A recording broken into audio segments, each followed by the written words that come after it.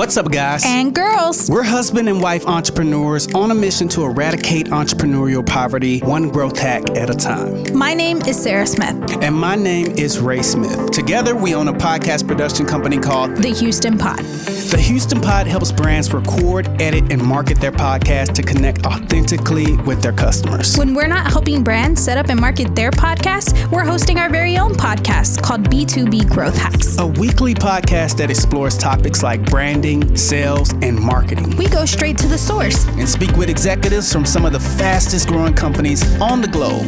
I already kind of had embraced technology. I knew that that's where everything was going. That's how I ran my business. If I didn't know how to do it, I looked towards technology to help me fix that. You have to get out of the mentality of self-employed, because if you stay in that self-employed mindset, then that means that you're always working in the business instead of on the business.